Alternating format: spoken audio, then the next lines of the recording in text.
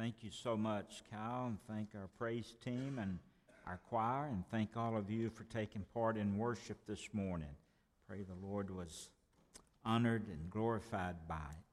If you brought your Bibles, please turn to Genesis chapter 1. I have listed chapter 2 on the screen, but it is Genesis chapter 1, and I'll take the blame for that. I gave Kyle the wrong chapter. I want to share with you a sermon, The Value of Life, this morning. The value of life. We'll look at Genesis 1, then we'll turn to Psalm 139 and look at verses 1 through 16. Genesis chapter 1, verse 27. So God created man in his own image. In the image of God created he him. Male and female created he them. Now, if you would turn on over to the book of Psalms. Psalm 139. And we want to read verse 1 through 16. Psalm 139, verses 1 through 16. Psalm 139, verse 1. The psalmist said, O Lord, thou hast searched me and known me. Thou knowest my downsetting and mine uprising. Thou understandest my thought afar off. Thou compassest my path and my lying down, and art acquainted with all of my ways. For there is not a word in my tongue, but lo, O Lord, thou knowest it altogether. Thou hast beset me behind and before, and laid thine hand upon me. Such knowledge is too wonderful for me. It is high. I cannot attain unto it. Whither shall I go from thy spirit? Or whither shall I flee from thy presence? If I ascend up into heaven, thou art there. If I make my bed in hell, behold, thou art there. If I take the wings of the morning and dwell in the uttermost parts of the sea, even there shall thy hand lead me, and thy right hand shall hold me. Verse 11. If I say, surely the darkness shall cover me, even the night shall be light about me. Yea, the darkness hideth not from thee, but the night shineth as the day. The darkness and the light are both alike to thee. For thou hast possessed my reins. Thou hast covered me in my mother's womb.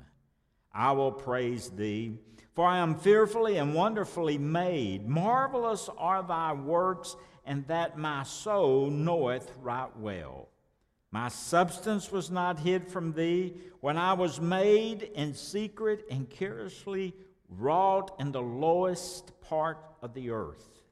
Thine eyes did see my substance, yet being unperfect, in thy book all my members were written, which in continuance were fashioned, whenas there was none of them. Let's have a word of prayer. Heavenly Father, thank you for an opportunity we've had to come and to worship you, and now to open the Holy Scriptures, Father, and allow you to speak to our hearts. Please allow your Spirit to be our teacher, our guide. Please give me the words to say, the right spirit to say them in. Thank you for my health, and I pray that today that I'll be able to speak without any interference because of my cough or any health problems. Thank you for an opportunity I have again to share your word. May you be honored and glorified in all of this. Help us to realize, Father, how valuable we are as your creation. And we make this prayer in Jesus' name. Amen. Years ago, I read a story sitting in a doctor's office, Dr. Kim's waiting room, in the Reader's Digest. I love to turn to that page where it says laughter. I like the Reader's Digest jokes.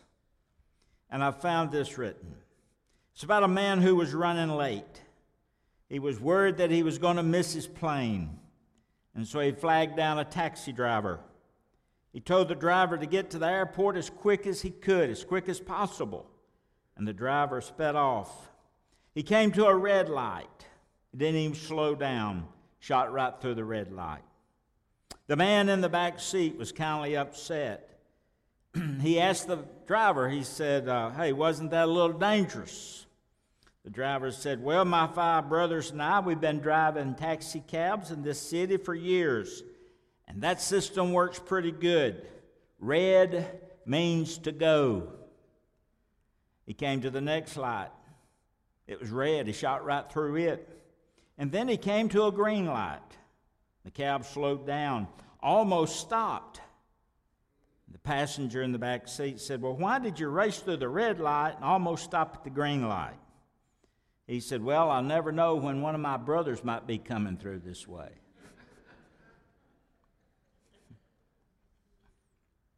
I don't know why I thought about those Wilburn boys when I was Terry Will.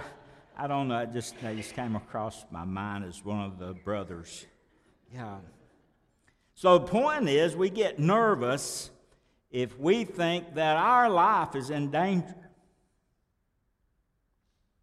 My wife, she's in the nursery, or she's back there with Judah, but my wife, I notice when I'm driving, she gets nervous from time to time. She puts on her brakes when I'm supposed to put on mine, or she'll hit the wind. She won't hit the windshield. She'll press against the windshield, and I can tell she's nervous. We get nervous when we feel that our life is in danger. That's why we take our medicine when we're supposed to. That's why we go for checkups.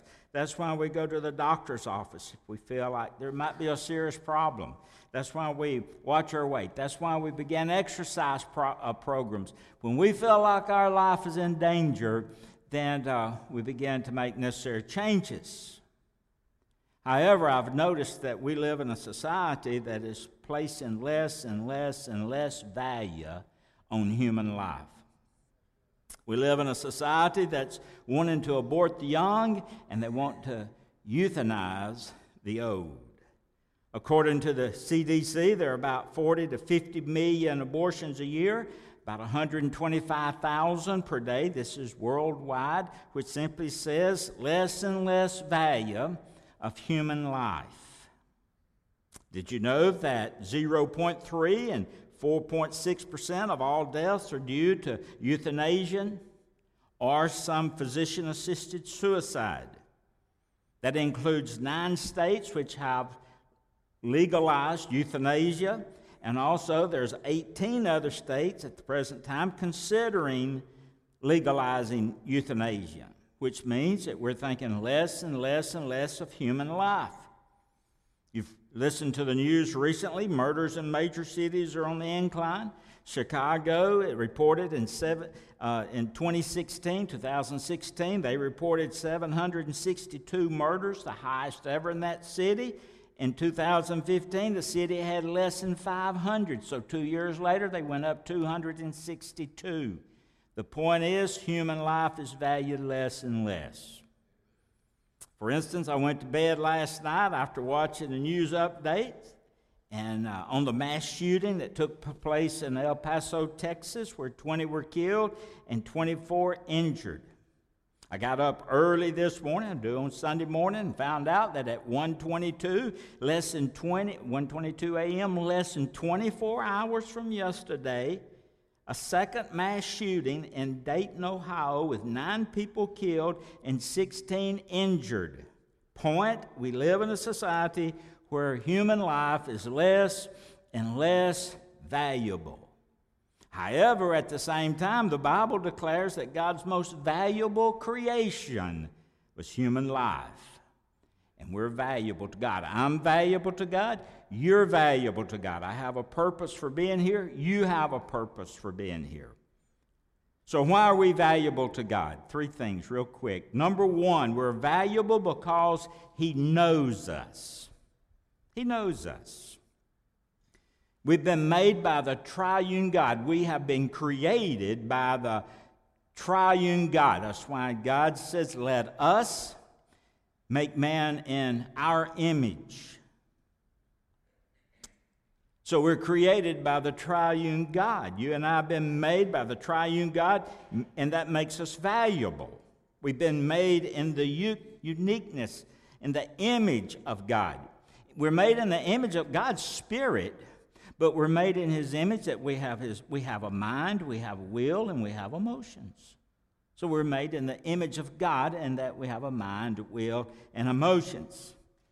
And this triune God, His express desire is that we become His sons and daughters and join Him in this place called heaven.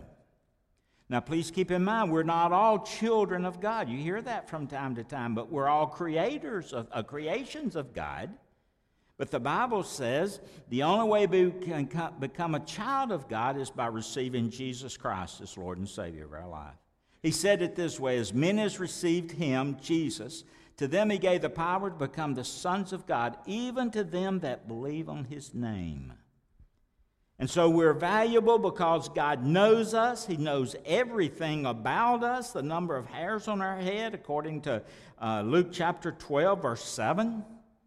And then if you'll look at Psalm 139, verse 1 through 6, verse 2, look at verse 2. Thou knowest my downsetting, my uprising, you understandeth my thought afar off. In other words, He knows when I sit. He knows when I rise. He knows what I'm doing every minute, every day. I'm not forgotten of God. Verse 2, he says, you understandeth my thought afar off. He perceives my thought. He knows my desires. He knows when I have hatred for someone. He knows if I have love for someone. He knows if I hold a grudge against someone. He knows if I have fantasies. He knows. He knows my thoughts. Almighty God. Verse 4, he says, for there's not a word in my tongue, but thou, O Lord, thou knowest it altogether. So He knows the words on my tongue. He knows the four-letter words. He knows the hateful words. He knows the loving words.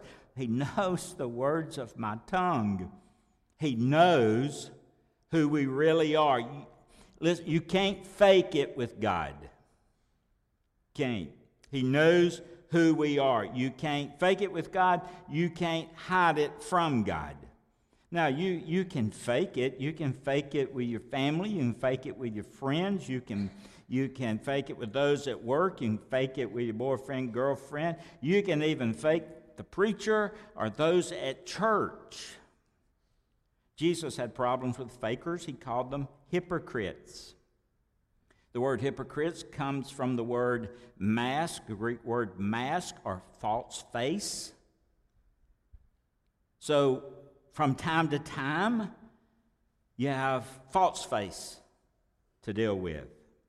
God knows, but God knows what's behind the mask. Remember that. I like the words from Shakespeare. Macbeth said this, away and mock the time with fairest show, and false face must hide what false heart doth know. You can cover the face, but inside you know what it's all about. You can't fake it. Can't fake it with yourself. You sure can't fake it with God. False face. You know, it'd really surprise you perhaps if you really knew the person that was sitting next to you. Or perhaps it would surprise them if they knew the real you. So we have false face. We have faces for parents and faces for teachers and faces for those in authority and faces for the preacher. And there's those false faces. Mask wearing. Mask wearing's not new. Mask wearing goes all the way back to Adam and Eve. Goes back to that Adam and Eve legacy. You know, that apple incident, so to speak. Don't know what fruit it was, but it goes all the way back to there in Genesis chapter 3. Turn back there. It's not, it's easy to find. First book in the Bible, chapter 3. Let's look at verse 6 through 10. Refresh your memory of the first mask experience. Genesis chapter 3, verse 6, and when the woman saw the tree was good for food, and that it was pleasant to the eyes, and a tree to be desired to make one wise, she took of the fruit thereof, and did eat, and gave also to her husband with her, and he did eat. The eyes of both were open, and they knew that they were naked, and they sewed fig leaves together, and they made themselves aprons. And they heard the voice of the Lord God walking in the garden in the cool of the day, and Adam and his wife hid themselves, underline the word hid themselves from the presence of God among the trees of the garden. And the Lord called unto Adam and said unto him, Where art thou? And he said, I heard thy voice in the garden, and I was afraid because I was naked, and I hid myself. I hid myself. God calls out to the hiding Adam. He says, Where are you? And Adam said, I heard the sound of you in the garden. I was afraid because I was naked, and I hid myself. Here's the point. From time to time, you run and get a mask.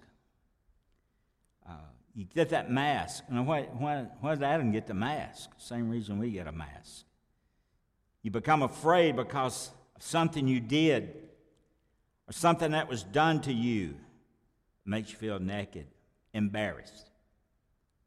Therefore, this nakedness cries out to be covered, and not knowing how to allow myself to be covered, through God's forgiveness and His righteousness, we develop our own covering, our own mask.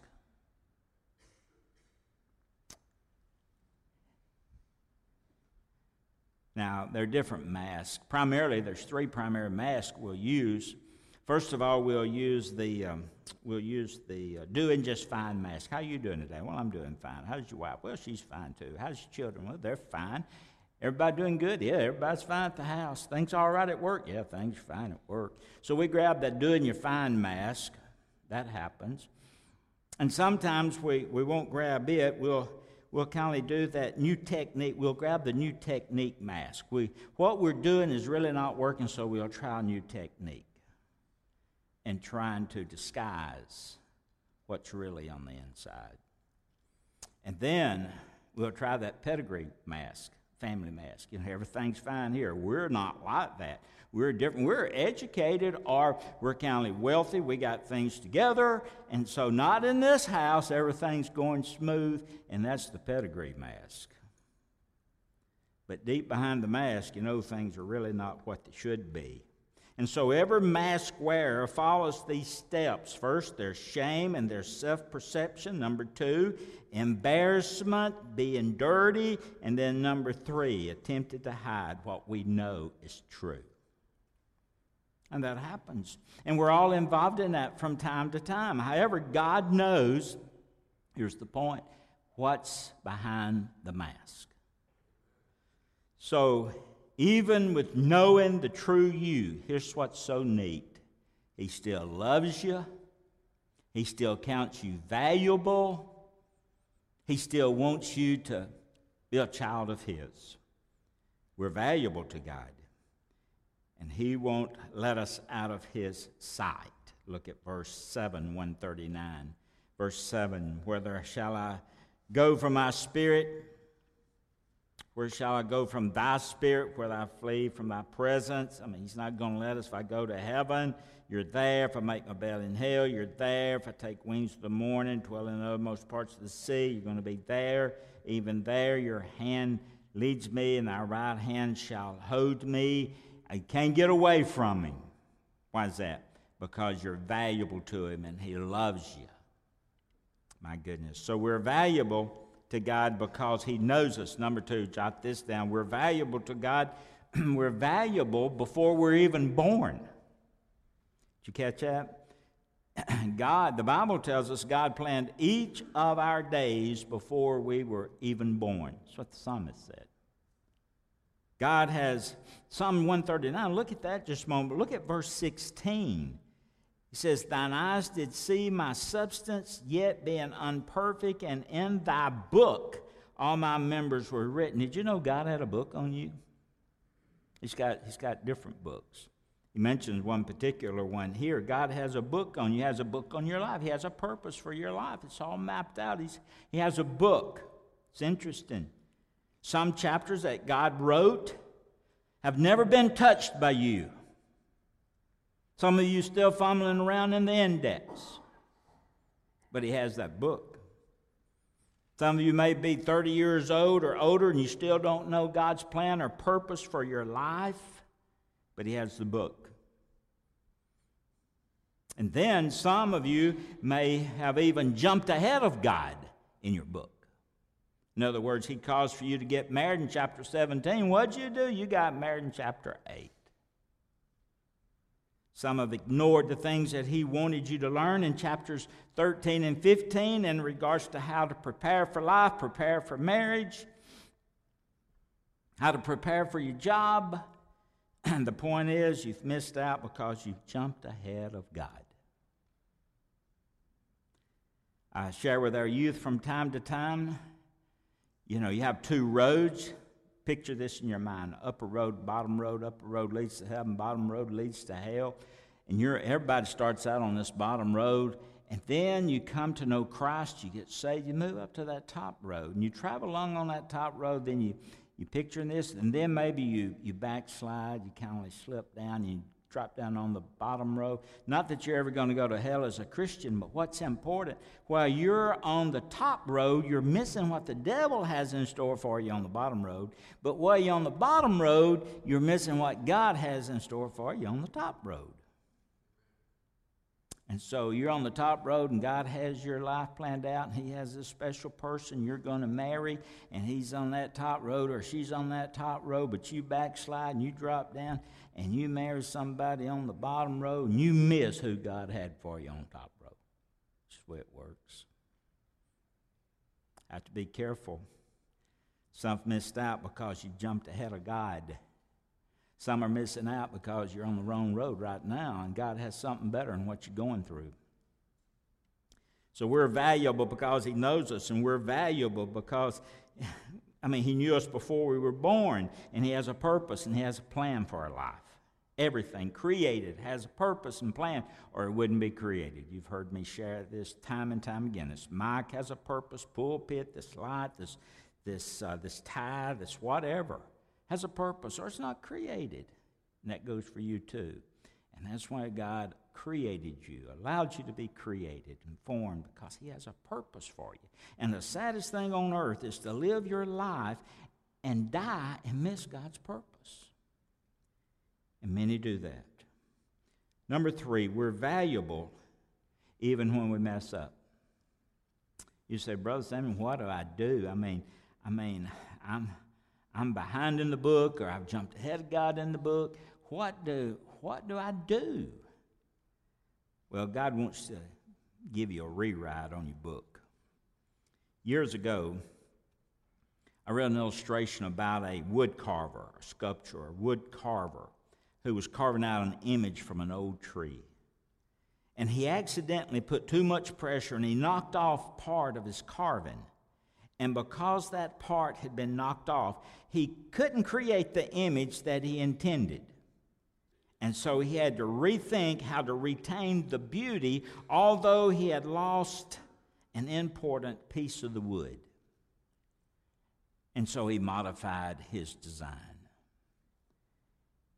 And he was the only person who knew the piece of wood had been modified. And so here's the point. God's modification in your life is not evident in the finished form. The point is, parts of our lives have been knocked off by our past, and we've done some things that's messed up the beauty that God's intended for our life. But you know what he does? He loves us, has a purpose for us. He thinks we're very special, his prized creation. He saves us. He doesn't discard us. He takes us.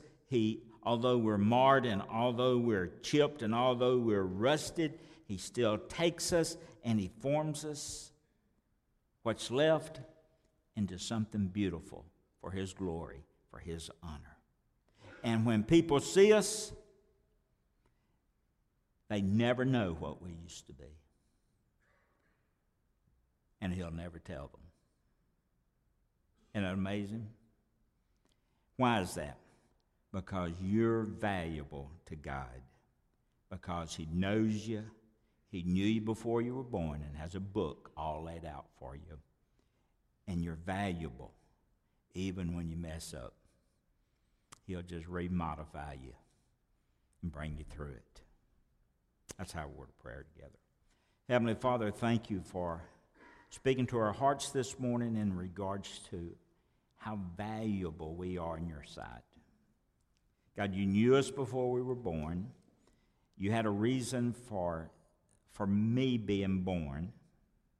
You had it all planned out. From time to time, I know I jumped ahead or I fell behind, but yet you didn't throw me away, toss me away. When I became marred, Lord, you just reformed me, modified, and Lord, you're still working on me to make me what I ought to be. It's like the little song says. Took a week to make the moon and the stars, sun, the earth, Jupiter, and Mars. But how wonderful to know that you love me so much that I'm just a project all the time, and you love me, and you keep making those modifications in my life when I fail.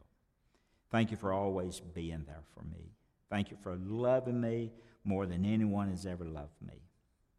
And now I pray for each person here. May they see their worth today, and that God allowed them to be born because of a special purpose they have. And I pray they've sensed that today. Help us to realize that purpose and help us to go to work while we live on this earth to fulfill that in our life. Thank you for all that you've done for us through your Son. It makes everything possible. And we make this prayer in His name.